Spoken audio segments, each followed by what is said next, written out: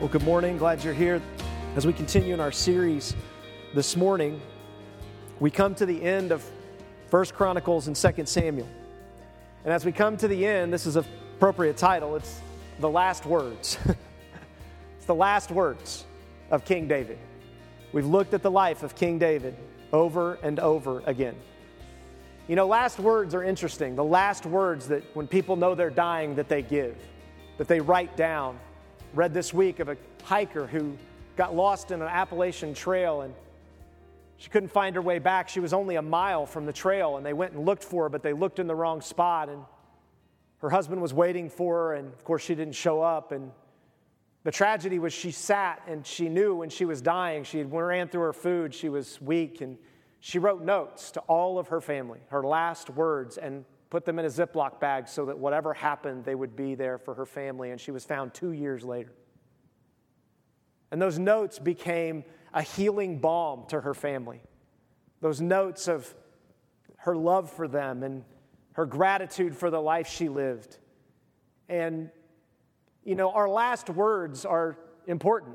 And, you know, I don't know about you, but I've thought this. I don't know if you have. I've thought many times about my last words, and I'm always scared that I'm going to get in a car accident and die. Because when I'm driving, my words aren't necessarily real holy. I have to redeem them often, right? I do. Like somebody will be like, you know, because you cut me off, you know, and like I could just see myself like going off a cliff and being like, oh, Matt, you dummy, and boom, you know, and that's my last words. You know, and God's like, you're a dummy? I created you. I love you. I saved you. Is that really how you feel? That's not your identity. That's not how I tell you. Like, I could just see, like, what are my last words going to be?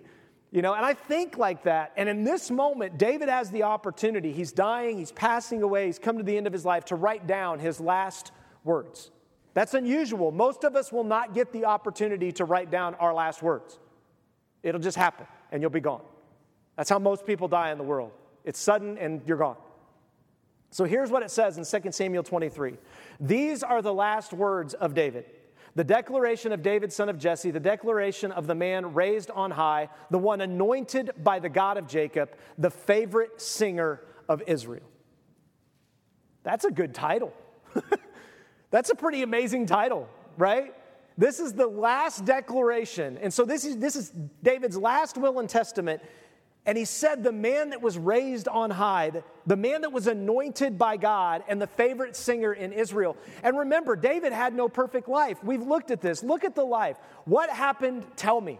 This is David's life.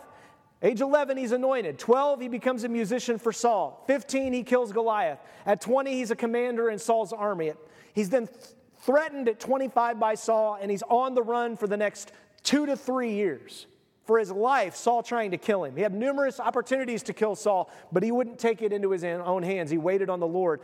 At age 28, he fights for the Philistine king and then the king kills Saul, and then he turns on the Philistine king. He's in the wrong camp. He's on the wrong team.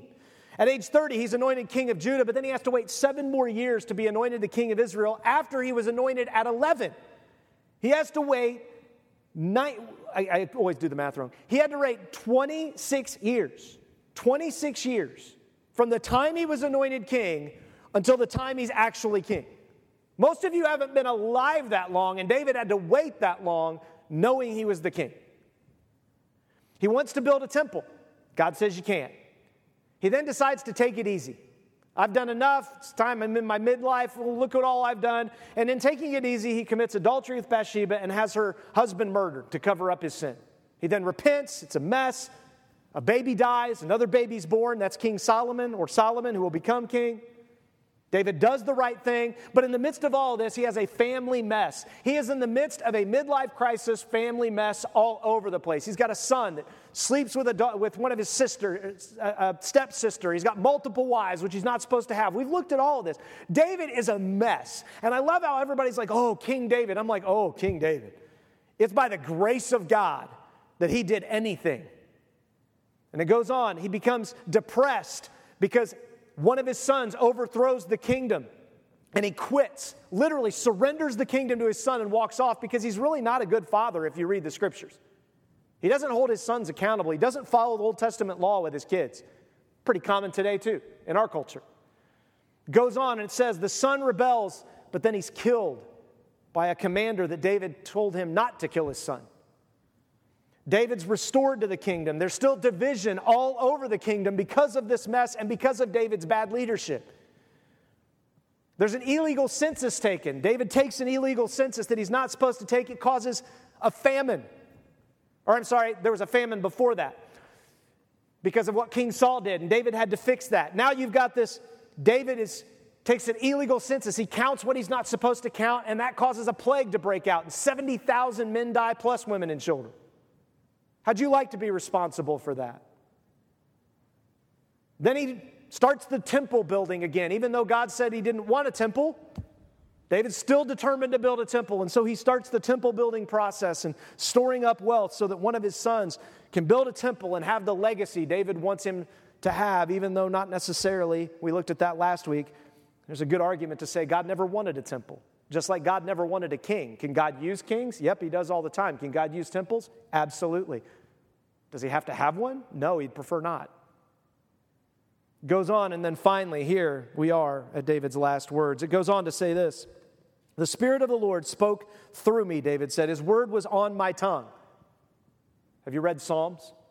The Spirit of the Lord was on David. God's word was on his tongues, and he wrote it all down, and we still read it today, normally at our worst moments. Right? Because David can sympathize with our sin because he was a mess. It goes on, it says, the God of Israel spoke. The rock of Israel said to me, the one who rules the people with justice, who rules in the fear of God, is like the morning light when the sun rises on a cloudless morning, the glistening of rain on sprouting grass. Is it not true my house is with God? I just walked you through all the disaster that David left in his wake. A mess of a life. Sin all over the place. And David looks at the people and he looks at everyone and says, you show me that God isn't with my house. Well, you killed Uriah. You committed adultery. You took an illegal census. 70,000 plus people died. You did all these things. That doesn't mean God's not with me. That means I'm an idiot. That means I'm a sinner. Oh, and by the way, I owned all of the sin of those things. David kept owning his sin. He kept saying, yep, I did it. That wasn't God, that was me. And I got to get back to God. I got to continue to surrender to him. See, that's the beauty of David. He looks and he says, my house is with God because God has chosen for my house to be with him.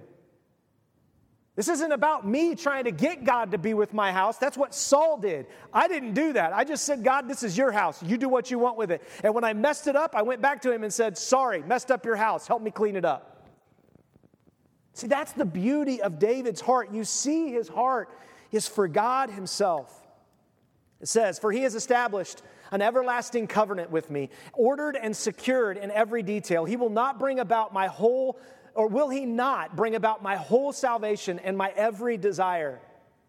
But all the wicked are like the thorns raked aside. They can never be picked up by hand. The man who touches them must be armed with iron and the shaft of a spear. They will be completely burned up on the spot. David is giving a prophetic and clear indication of what it's going to be like in the last days for those of us who know Jesus. See, your salvation isn't determined by you. Your salvation is determined by God.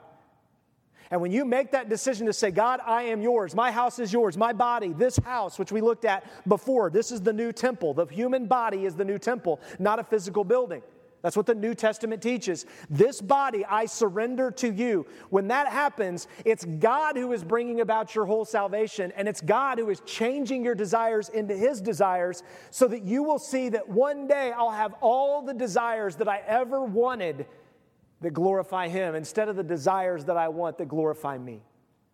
See, David is laying out the gospel clearly. David writes in Psalm 127:1, unless the Lord builds a house, its builders labor over it in vain.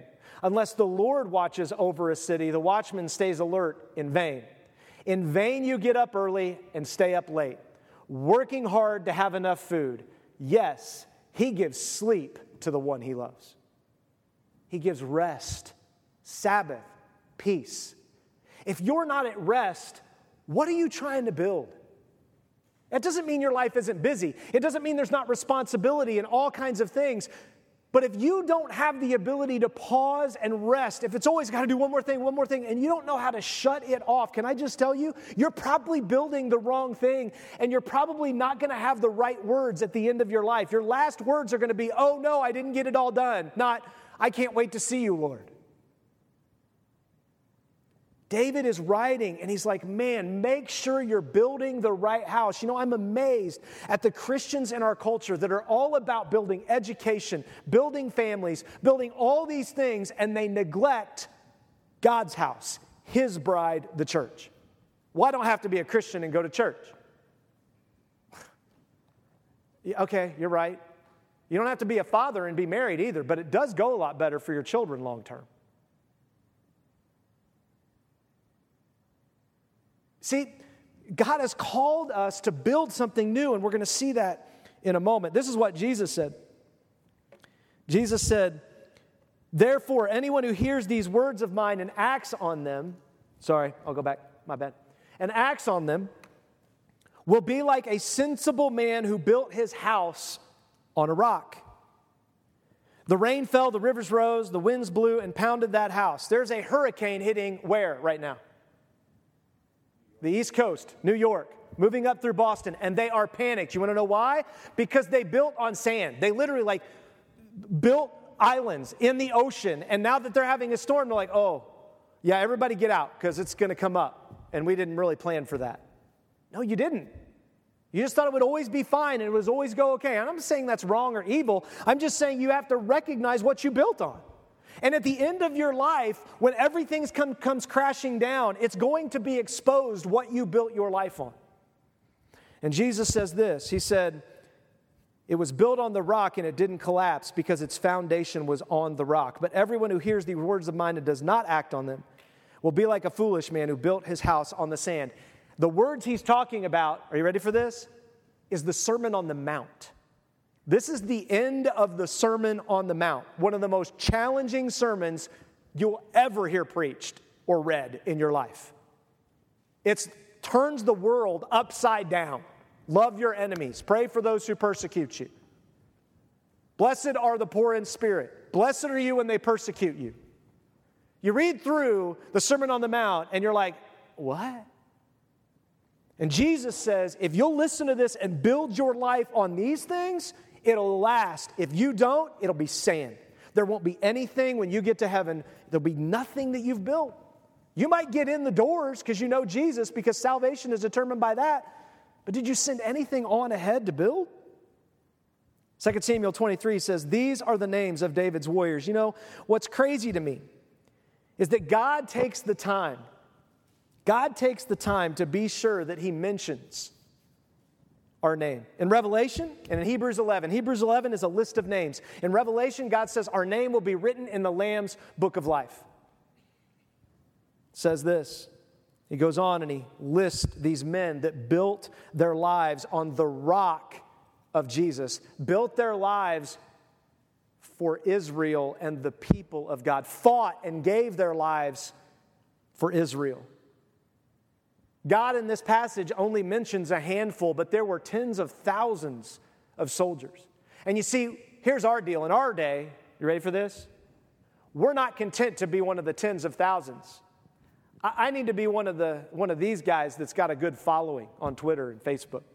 You know, I got to have the first guy up, the Josheb Bashebeth following. He's got 1 million followers on Facebook. That's me, right? What about the 10,000 men under it? Just because someone's mentioned doesn't mean they're more valuable than someone else. Just means God wanted to mention them. It goes on. It says he's the Tachamonite, was chief of the officers. He wielded his spear against 800 men that he killed at one time.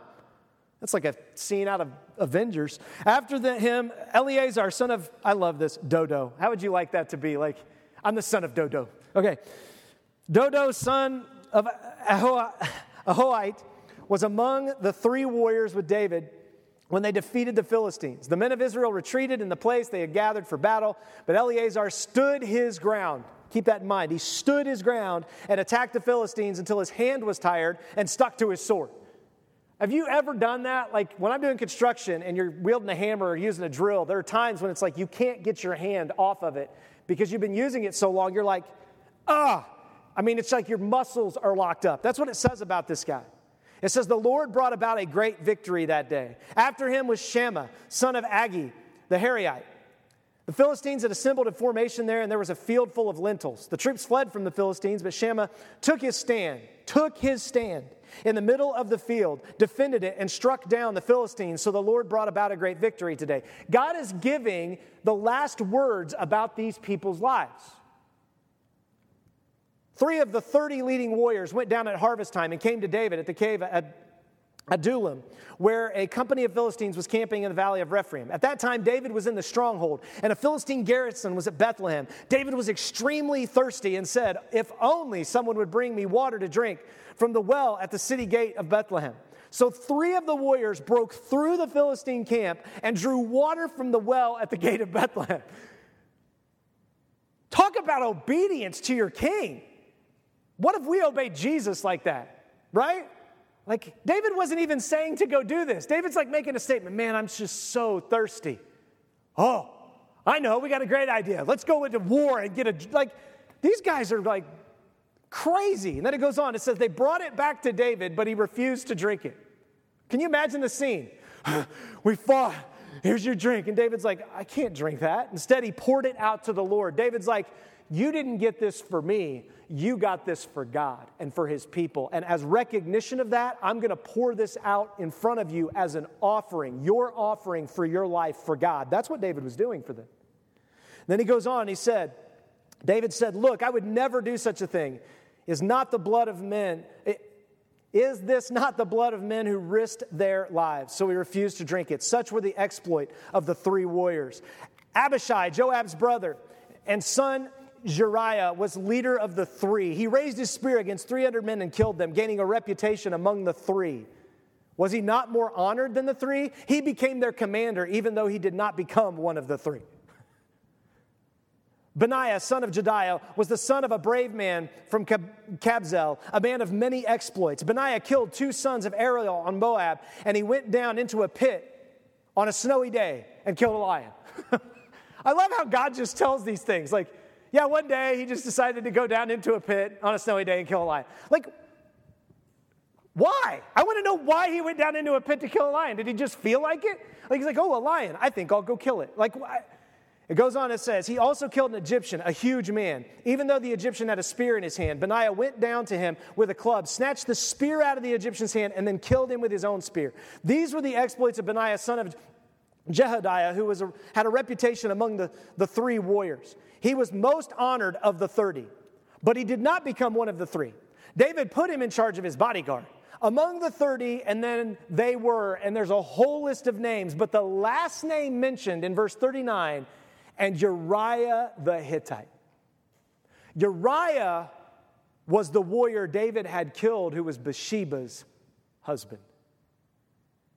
And God is sure to mention that he was a faithful man to the king, even when the king wasn't faithful to him. When you look at this list and see this, I don't know about you, but when I read this, there's something in me that's like, I want to be one of those guys. I want to be faithful. I want the last words that people speak when they think of me. I did a funeral last week. I want the last words that people speak of me not to be, well, I hope he made it. Not to be, well, he's mostly a nice person.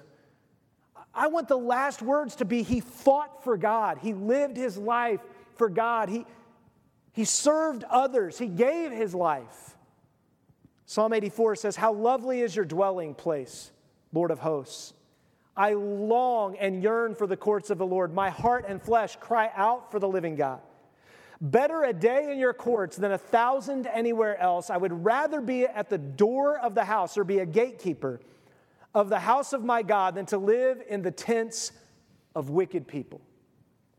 You You see, we're so busy trying to build something and trying to get to the end so we can look back and say, see, look what I did. Look what I built. When these soldiers were going out into battle, they weren't thinking about what they were building. They were thinking about the fight in front of them. They were just thinking about the next step. There's another guy. I got to kill 800. Okay, this is number 199. Okay, 205. Okay, this is 306. They weren't like thinking long term. They were in the battle. And we're trying to always get people today to think so far out, but not too far out, because we don't want them to think about eternity. Because see, when you think about eternity, it brings you back to right now. We want you to think forward about this world, but don't get to eternity, because then that'll mess up the plans that we have for you, because then you'll start following God's plans instead of the plans we want you to do. See, this is the beauty of this psalm that David writes. He says, I want to build a place for you. David's like, I want to build a place for you, Lord of hosts, but what I really yearn for is to be with you. That's what I yearn for. It's not about money we have in the bank. It's not about the relationships in my life. It's about none of that. I just hope I can stand at the door and greet people. I hope that's my only job. If I could just greet people and say, hello, good morning, when they come in to this heavenly city one day, man, that's awesome. I don't need anything else. I don't need to be a Benaiah. I don't need to be any of these warriors, Uriah. I don't need that. I'm content just to be in your presence and to be around your people and to welcome them to worship. Where is that heart today? We're so busy about thinking about our future and what we got to do, and just live your life for Christ, for the King of kings and the Lord of lords, like these men fought for David, who was an earthly king. Ephesians says it this. Paul writes this in Ephesians. He says, finally, be strengthened by the Lord, and by his vast strength, put on the full armor of God so that you can stand. What did all those battles we were talking about? Remember I told you to look? Every one of those guys, it kept saying he stood his ground. See, we always think it's about offensive and like, I got to go and I got to get him. The enemy will come after you. You don't have to go after him. You don't have to go chasing demons. They'll come after you, I promise. It's a guaranteed promise in Scripture. All you have to do is learn how to stand your ground, to fight where God has placed you, where he has you, and to fight in that moment. That's all you have to do. That's what God calls you to do. Fight in this moment, stand your ground, and let whatever happens, happens. That's the call of God on your life. That's what it means to be a man, to be a woman of God. That's it. And Paul is saying, put on the full armor. And you think, okay, I got the armor on. Let's go kill somebody. He's like, no, just stand. Stand your ground.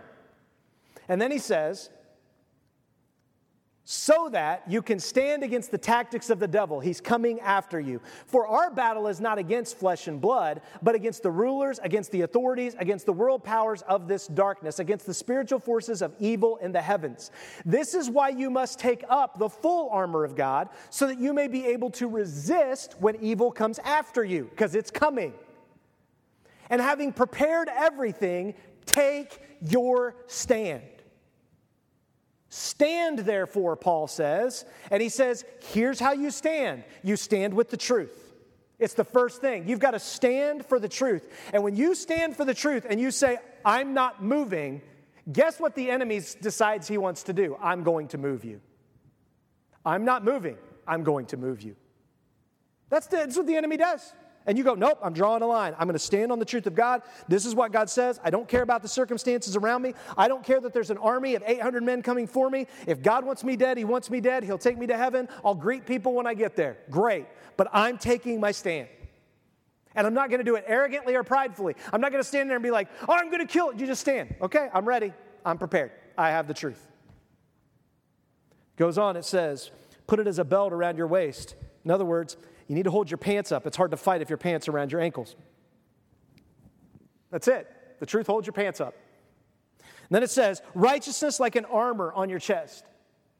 Because they're going to come after you. And the place that you want to shoot someone, the place that you want to hit someone is in the vital organs. And God says, when you know that you have God's righteousness, when he has made you right, you're not afraid, and you know that you're standing on the truth, and you're standing on the truth the right way, from the right heart. When you do that, you're ready to stand. And then he goes on and he says, and your feet sandaled with the readiness for the gospel. You've got to have traction to be ready to stand and to speak and to fight and push back. Then he goes on and he says, in every situation, take the shield of faith, and with it you'll be able to extinguish all the flaming arrows of the evil one. Take the helmet of salvation. Protect your mind. Remember that you're saved, that you're God's, that He bought you with a price, that you're His, you're no longer yours. And take the sword of the Spirit, which is the last thing God says to be sure you have, but it's very important to have, which is God's Word, and pray at all times in the Spirit. Take your stand, put on the armor, have your sword ready, and pray. That's a message for anybody, wherever you're at, whatever class you attend this week, whatever friendship you find yourself in, whatever situation, that's God's message, because He wants you to have the last words be His words. He wants you to live a life that when you come to the end, it counted for something more than yourself. Let me show you some of the last words. We're going to read some of the last words of people in Scripture. These were the last words of Paul. The last words that we have that Paul wrote were in 2 Timothy chapter 4 when he's writing to his disciple Timothy, because Paul was about making disciples. He said, I solemnly charge you before God in Christ Jesus, who is going to judge the living and the dead. And because of His appearing and His kingdom, proclaim the message. Persist in it, whether convenient or not. Rebuke, correct, and encourage with great patience and teaching. For the time will come. Not it might come, could come. No, it will come when they will not tolerate sound doctrine. That's people in the church, by the way. He's not talking about lost people. Lost people don't have doctrine. They don't care. He's talking about there's going to come a time when people in the church will say, I don't care what the Bible says. I don't care what truth is. I don't care about it, what the last days are like. I don't care. I'm going to do what I want. I'm going to follow my feelings. I'm going to do what I want to do. And it says, they will not tolerate, but according to their own desires, their feelings, they will multiply teachers for themselves because they have an itch to hear something new. The Bible won't be enough.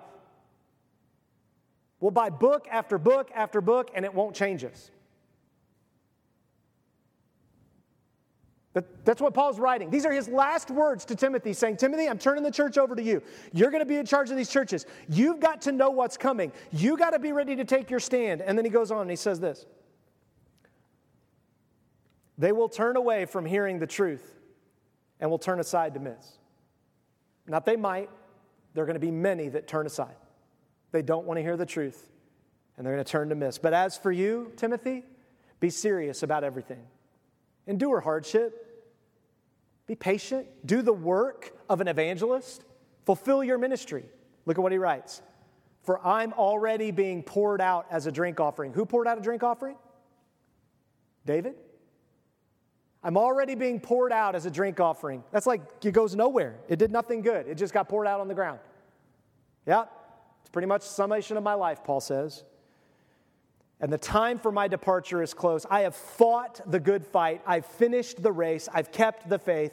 There is reserved for me in the future the crown of righteousness, which the Lord, the righteous judge, will give me on that day. And not only to me, but all those who have loved His appearing. All those that want to see Jesus. And you know what we're going to do with those crowns when we get them? We're not going to brag about them. We're not going to be like, look at my crown. My crown's prettier than your crown. I got more stones in my crown than you got. No, it says when the angels start to sing, we're going to take the crown off and we're going to throw it at the feet of Jesus. Because it's His crown, not ours. That's what we're going to do. It's going to be beautiful. And Jesus will be like, here's your crown back. Now throw it back up here. Come on, it's like fetch. Like it's going to be beautiful. Right? It's going to be this incredible worship of recognizing that God changed us and we give Him credit. And He goes, that's awesome. I love you. What faith. And it's that exchange He wants us to have now. And Paul is telling Timothy, you got to do it. Look at these again, Paul's last words.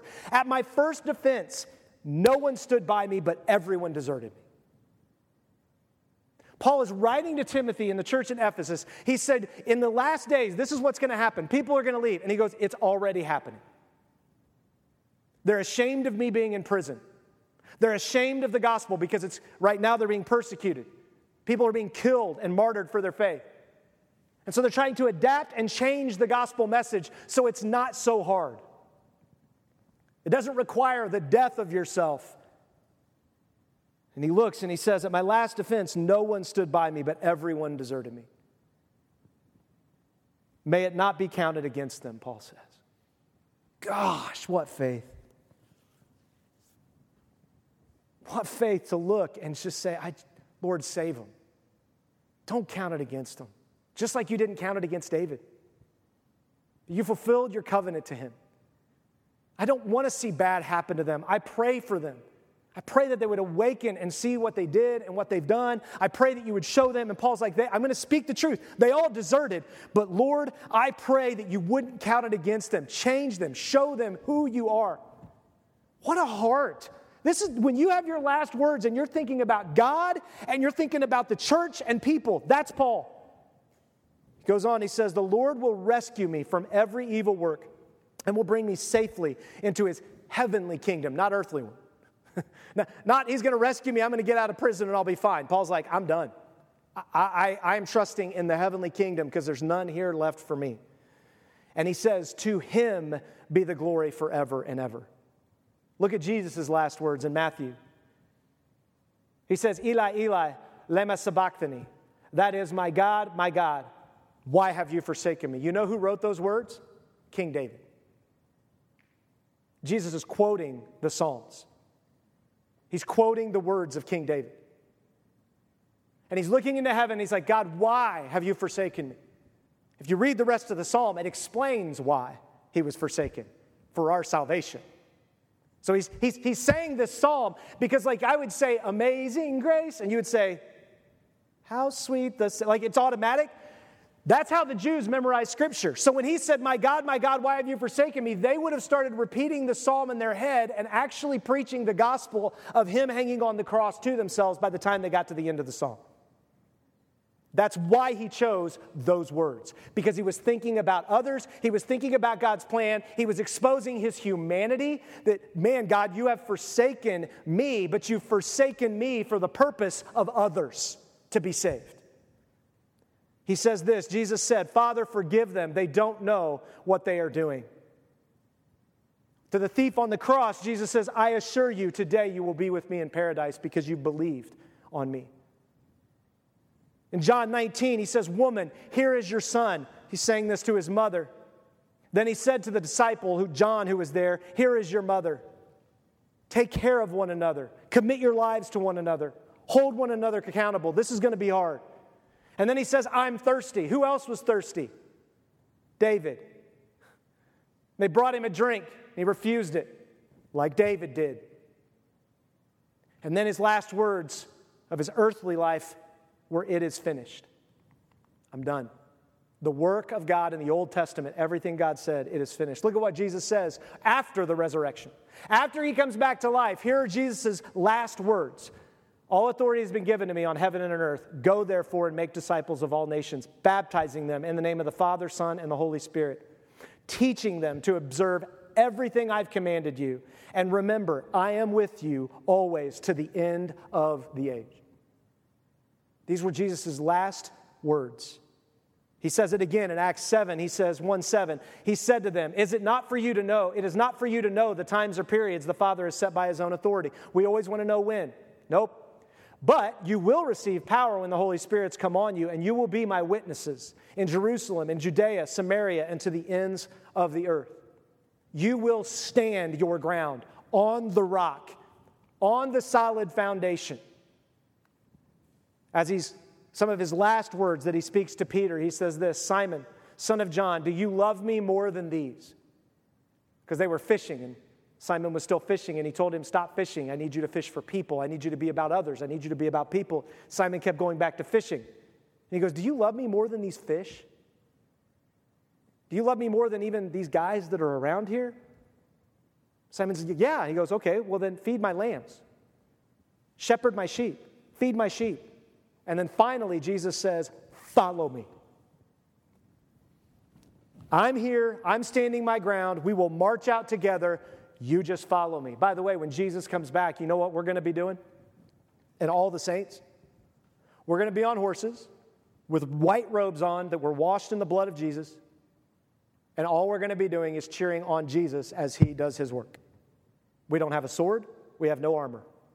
We're literally going to be on horses going, woohoo! And that's all we're going to be doing as Jesus comes back and the sword of his mouth and his words do the work.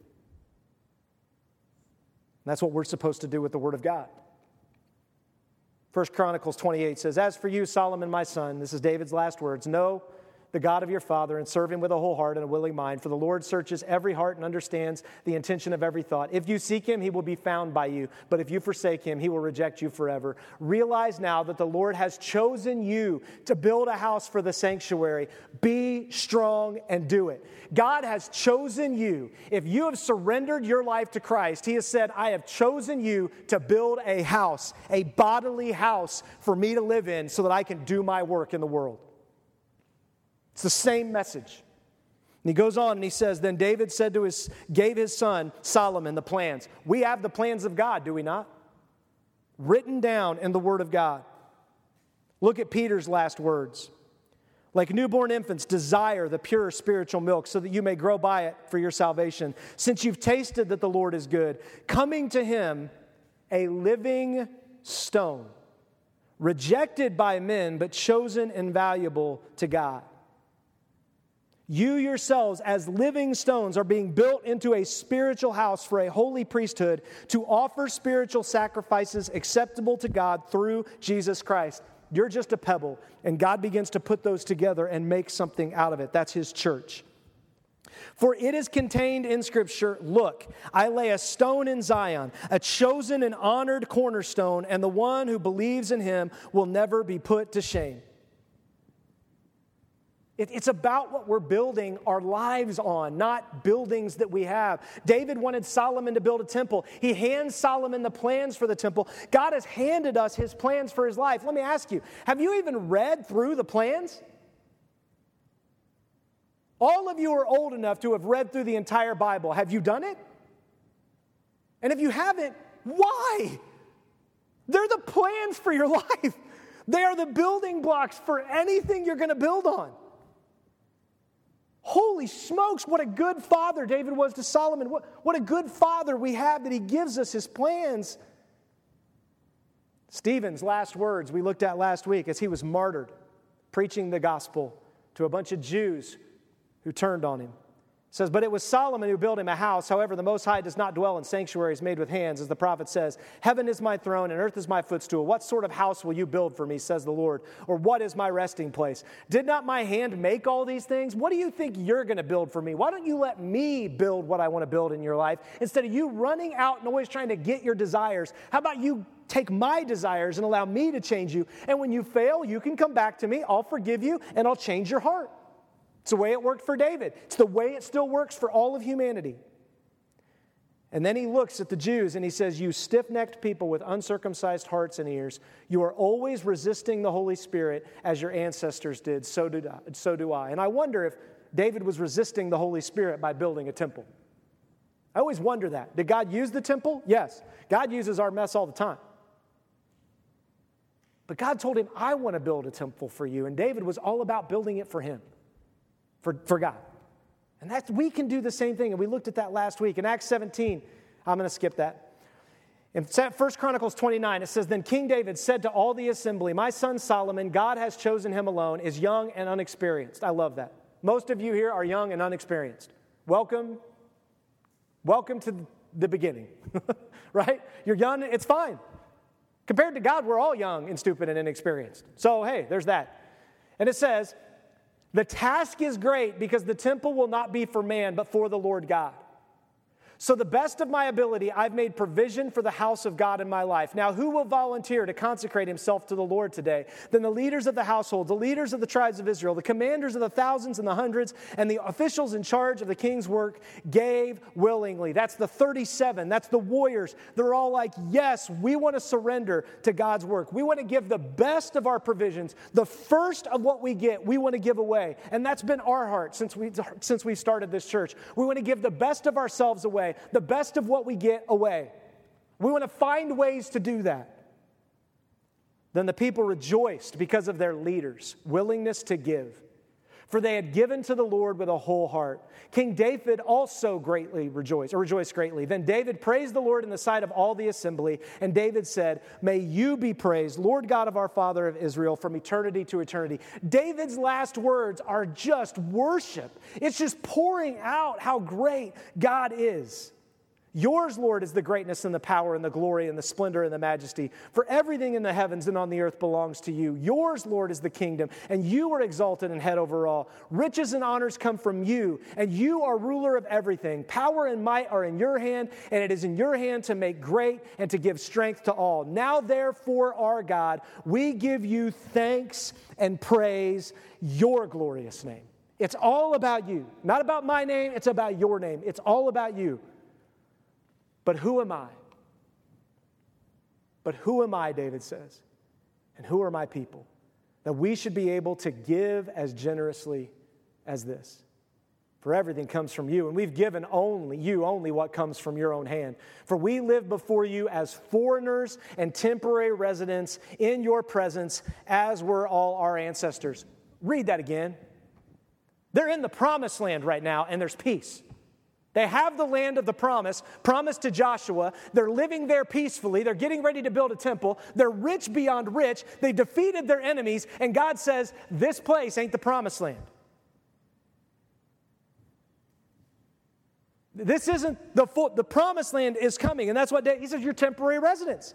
That's what the Bible says in the New Testament. Peter says we're temporary residents. These bodies are temporary, and he says our days on earth are like a shadow without hope. Yahweh our God, all this wealth that we've provided for building you a house for your holy name comes from your hand. Everything belongs to you. I know, my God, that you test the heart and that you are pleased with what is right. I have willingly given you all these things with an upright heart, and now I've seen your people who are present here giving joyfully and willingly to the Lord. There is no greater thing than to see that happening. And there is no worse thing than to watch people turn on each other, complain and gripe, and abandon one another. There is no more painful thing than that. And he goes on, he says, the Lord God of Abraham, Isaac, and Israel, our ancestors, keep this desire forever in the thoughts of your hearts and of your people, and confirm their hearts toward you. Give my son Solomon a whole heart to keep and carry out all your commands, your decrees and your statutes, and to build the temple which I have made provision. Then David said to the whole assembly, all of you, praise the Lord your God. So the whole assembly praised the Lord of their ancestors. They bowed down, they paid homage to the Lord and to the king. And the following day they offered sacrifices to the Lord and burnt offerings to the Lord, 1,000 bulls, 1,000 rams, 1,000 lambs, along with all the drink offerings and sacrifices in abundance for all Israel. They ate and drank with great joy in the Lord's presence that day. I hope that's what we do at 1:30. I hope at 1:30 today, when we gather together, we have that kind of heart. That it's just fun to be with God's people and to look at what He's provided, what He's given to the Snyders, the home He's provided, the land, the food that we're going to cook. Like, man, thank you, God. That we don't look around and go, well, I wish it was bigger. I wish there was more. I wish we could do this. They didn't bring out this.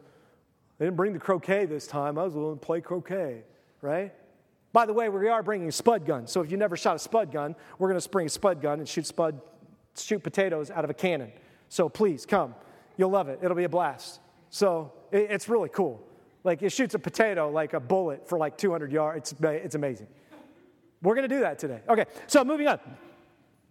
Then it goes on, it says, David, son of Jesse, was king. These are the last words that God writes about David. David, son of Jesse, was king over all Israel. The length of his reign over Israel was 40 years. He reigned in Hebron for 7 years and Jerusalem for 33. He died at a ripe old age, around 70. Full of days, riches, and honor, and his son Solomon became king in his place. As for the events of King David's reign, from the beginning to the end, note that they are written in the events of Samuel the seer, and in the events of Nathan the prophet, and the events of Gad the seer, along with all his reign, his might, and the incidents that affected him and Israel and all the kingdoms of the surrounding lands. There's going to come a day when you stand before God, and this will happen to you. You will give an account. You will pass through the first judgment. The first judgment is, do you know Jesus or not? Right? That's the first judgment, the Bible says. And if you know Jesus, you pass that one. You get into heaven, and then God begins to do the second judgment. The second judgment is to show you your works and to show the treasures that have been stored up. and to burn away the things, get rid of the things that weren't for him. That's the second judgment. To purify us, to sanctify us, to show us how great God was and how nothing we were without him.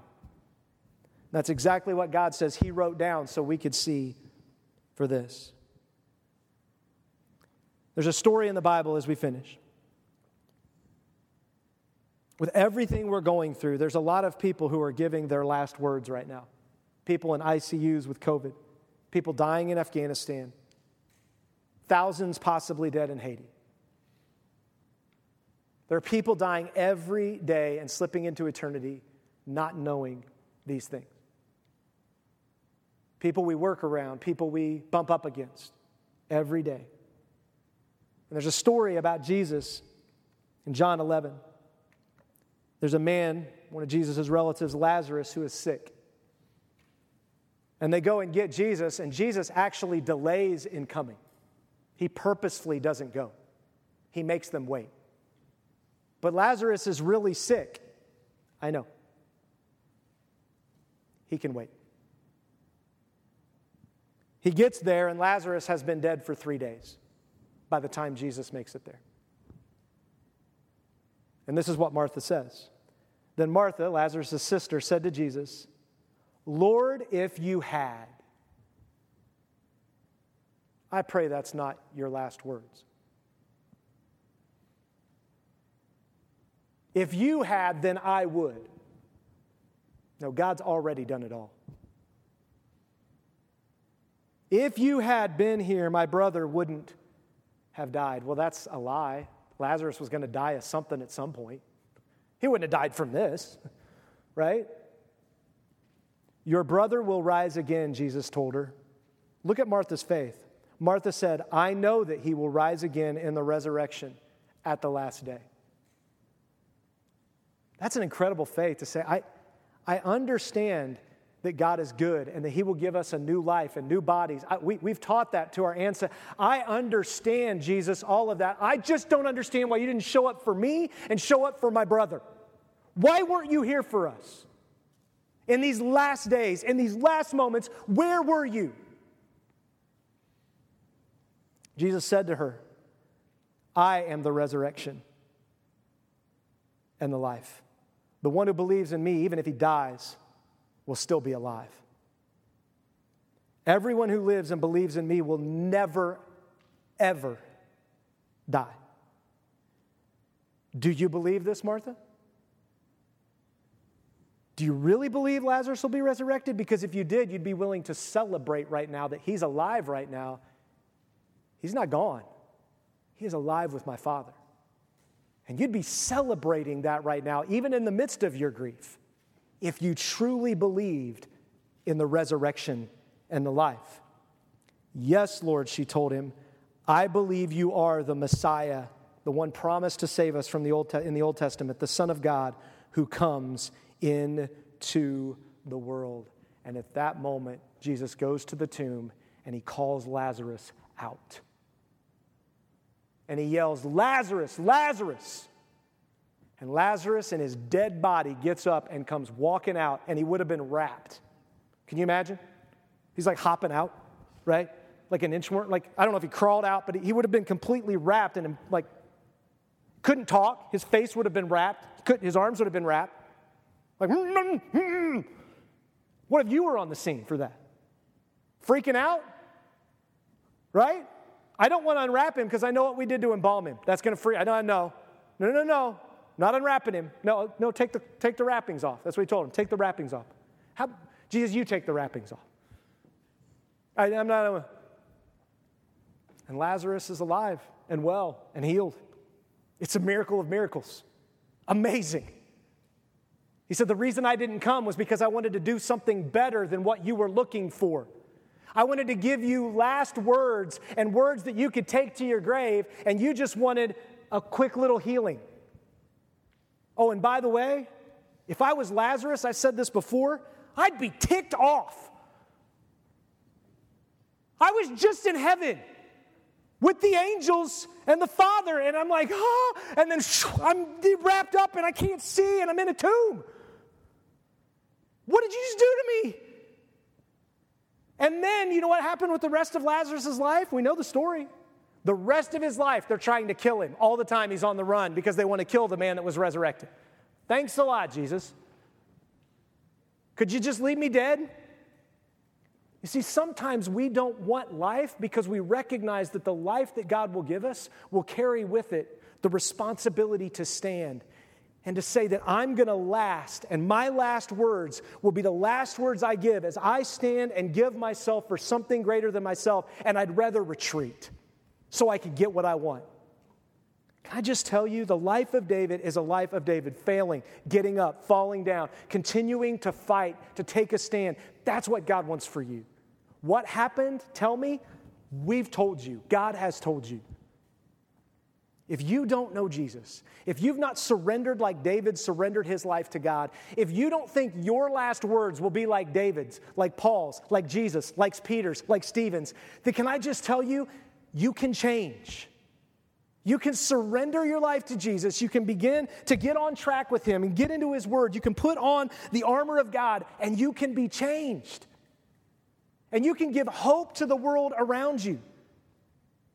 Because that's what David's life does for us. It gives us hope. If you don't know Him, I pray that you would surrender to Him. And if you do know Him, just know God has a plan for you. He has a mission for you, and it's to live simple. It's just to take the next stand. He asks you to stand, and to stand with all the armor of God and with the Word of God, and to share the hope that you have around you. I heard a story this week. Someone told me a story this week of how God miraculously put him in a room with people over him in authority. And he was faced with sharing the hope of Jesus with them when they asked, "Where does your hope come from?" And he had a decision to make. And in that moment, it could have been very costly for him to make the wrong decision, i.e. earthly cost. And he said, "I'm going to share Jesus." And he shared Jesus in that moment. And one of the people on the panel began to tear up. And afterwards, that person called him into office and said, "Thank you. I'm a Christian. Those two other people were not believers. And you shared the hope." That's our call. There's a last moment coming for everyone with last words. I pray your last words would be like the ones we've read. Let's pray. Father, thank you this morning for your word. Lord, there is a mission in front of us to tell people the words that you've given us. Your Bible is the last words that you've given to humanity. The canon is closed. There's no new scripture being written. And the Bible has been given to us as your last words to us. Your plans, like David gave the plans to Solomon, have been given. And you ask us just to surrender to you, and you'll do the work. So, Father, we ask you to do that. Lord, if there's anyone here who has not surrendered their life to you, I pray they would. And instead of feeling wrapped up and caged up and dead like Lazarus, I pray they would see that they can have life in you. And for those of us who know you, I pray that we would see that we are your messengers of life to the world. That there is a hope that we have in the midst of the mess and the death and the war and the battles and all the things that we read about. There is a hope that we have that is the same hope that Paul had, that Peter had, that David had. It's the hope of resurrection. That you are coming back, and even though these bodies perish, you're going to do something great. And so we trust you for it. In your name, amen.